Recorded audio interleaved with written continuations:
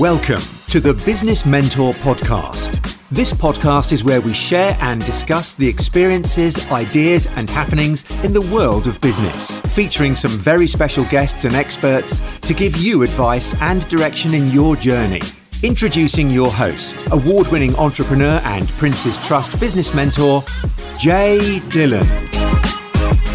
Thank you and welcome back to the Business Mentor Podcast. So today's topic, I want to talk about rejection. I want to talk about being an entrepreneur. And I get a lot of new startup entrepreneurs who have so much energy, and then as soon as they hit a bit of rejection, they kind of lose the motivation. Look, rejection is part of business. You are going to get rejected. And, the sooner you kind of get over that rejection feeling, the better it is. So the more calls you make, the more people you talk to, the more people that say no, it will just make you stronger and stronger. Look, we're all human beings, so rejection does hurt. And the first one's always harder, as you know. But if you do it more often than not, you get used to it. And listen, rejection could be a great way of telling you your product isn't good enough for the market.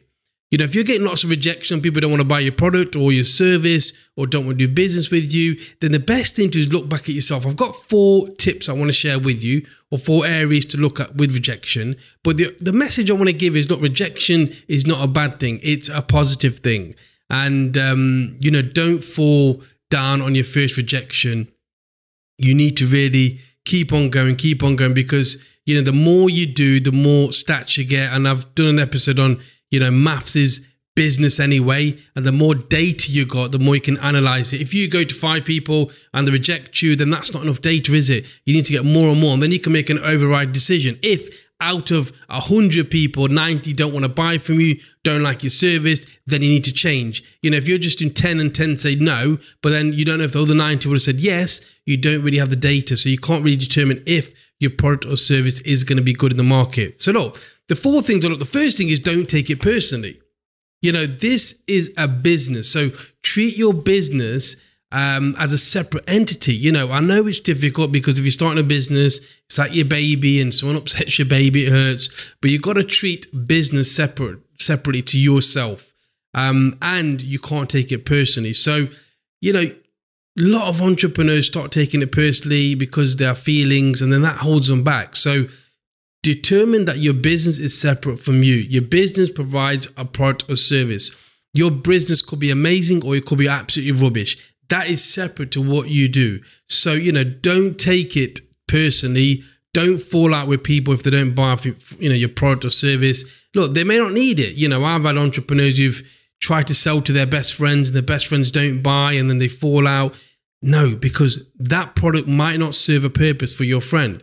Give them the option, give them all the options they can buy, they can use it. That's really important to treat them as a business customer. I've had a lot of entrepreneurs who give their product away free to friends and family. Look, you got to treat them the same way you treat any customer, because if they say no, then obviously you got to treat them as a business. If they say yes, you got to treat them as a business. So try and keep everyone around you as a customer. And then if they say no, treat it as a way that they don't need your product or service at this moment in time.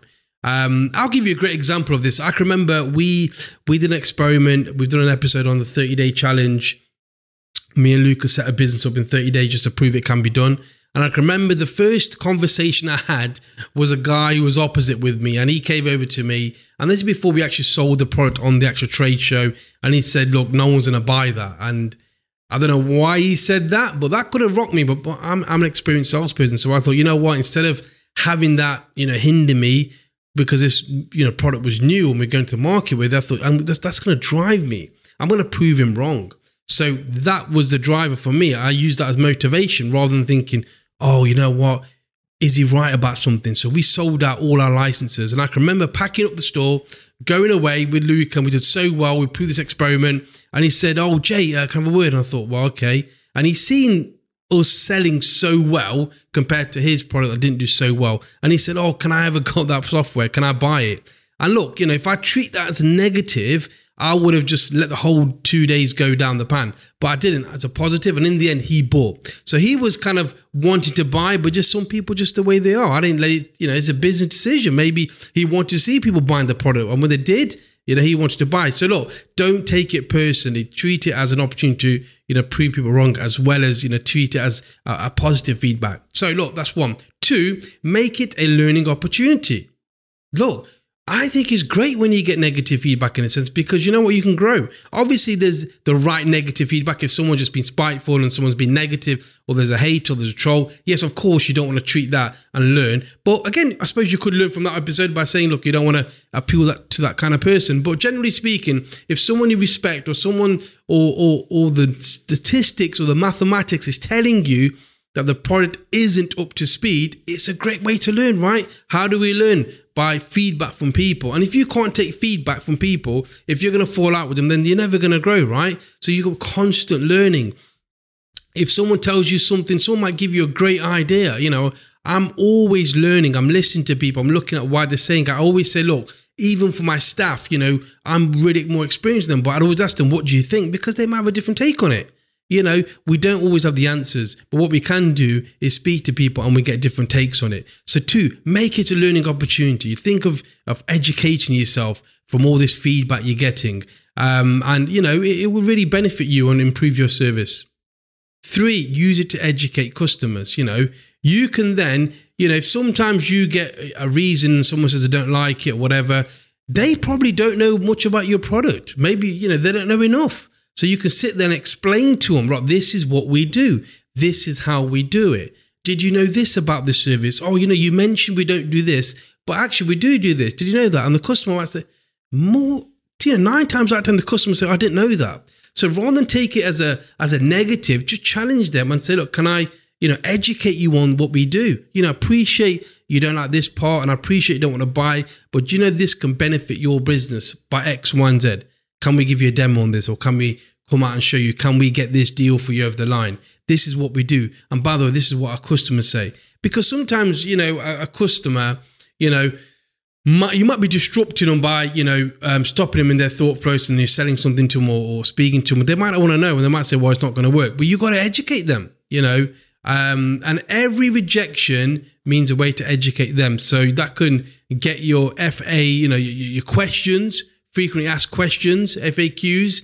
You could build them up as well. So when everyone's asking a rejection question, you can put that in there as well. So look, 3, use it to educate customers. Great way. So get, past that rejection, start off and see how you can educate them, because they don't know your product like you. Don't assume, a lot of us assume that the person that the customer we're dealing with knows everything about product. They don't. So have an opportunity to educate them.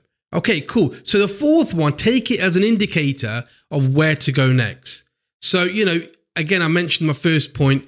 This is an indicator where to go next. If you're getting lots of examples, this isn't working, this isn't working, this isn't working, this isn't working, and it's constantly coming from the same people of giving the feedback, and it's more people giving the same feedback, it gives you an opportunity to improve that service. So, if your customers are constantly saying, this is not working, rather than a rejection, that's a great way to say, well, we need to improve this. But always go back to data, right? Don't rely upon the 1 or 2 people. Make sure you get around people, 50, 60, and then use that as data, because 1 or 2 doesn't mean that it needs changing or where to go next. And look, rejection is hard for everyone. When running a business, an entire team is dependent on your success. It's even more stressful. Entrepreneurs, we carry a heavy load. Rejection should not discourage you, nor should it end your dreams. Pay attention. You'll find that, a lot of it actually helps you succeed. If you look at any entrepreneur, they've had rejection, they've had fallbacks. But what they've done, the best ones have got back up and gone on with it and started, working hard. When we started our agency, 2005 now, a lot of us said we won't make it because the competition was so hot in the area we went. But you know what? I treat it as a positive to prove people wrong. And you've got to have that drive and desire. If you get rejected, look, everybody feels a bit of like, oh, I don't want to be rejected. That's just being a human. But it's how you react. It's how you react. And the more you do it, the better you get. That's what the salespeople, the more they do it, the better they get. Anything you do constantly over time, you'll get better at. It's what happens at the start, how you handle that start. And that's why masterminds and mentoring, mentors have really helped me, because at the start, you just need that person to say, look, it's going to be all right. Keep going. getting the right mentor or being part of the right mastermind is so important, because sometimes we need the support network. Sometimes you can't deal with it on your own. That just happens. You need someone to talk to. You need someone to offload to. So, get the right mentors, get the right masterminds, be part of the right people, get the right people around you, because at times rejection can hurt a lot. I can remember us losing a really big contract, a really, really big contract, multi-million-pound contract. And we did everything to win that contract. We tendered it. Unfortunately, sometimes when you're dealing with big blue chip companies, bigger companies come in and they'll just outdo you on price, or they'll outdo you because they're a lot bigger than you. These companies are 150 million pound turnover companies. And look, that was hard because I had to let staff go. I had to let staff, make them redundant. We lost a lot of contractors.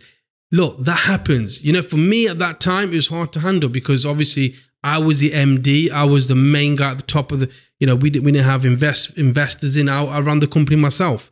And to deal with that, my mentor really helped me because he said, look, I've been there. Don't worry. This is how you react that's going to matter now. A lot of people will give up now, but you got to keep going. You got to fight to get that another big contract. You got to work hard. And we did that. We got back on. We started working hard. We did really hard. We forgot about the old contract. We just really, really worked hard and we won the next contract. So it's how you react and who's telling you what to do, and you want to be part of positive people that's going to really push you forward and going to help you. So, where you can get mentors and masterminds, get part, because they're invaluable. They will help you when you really need them.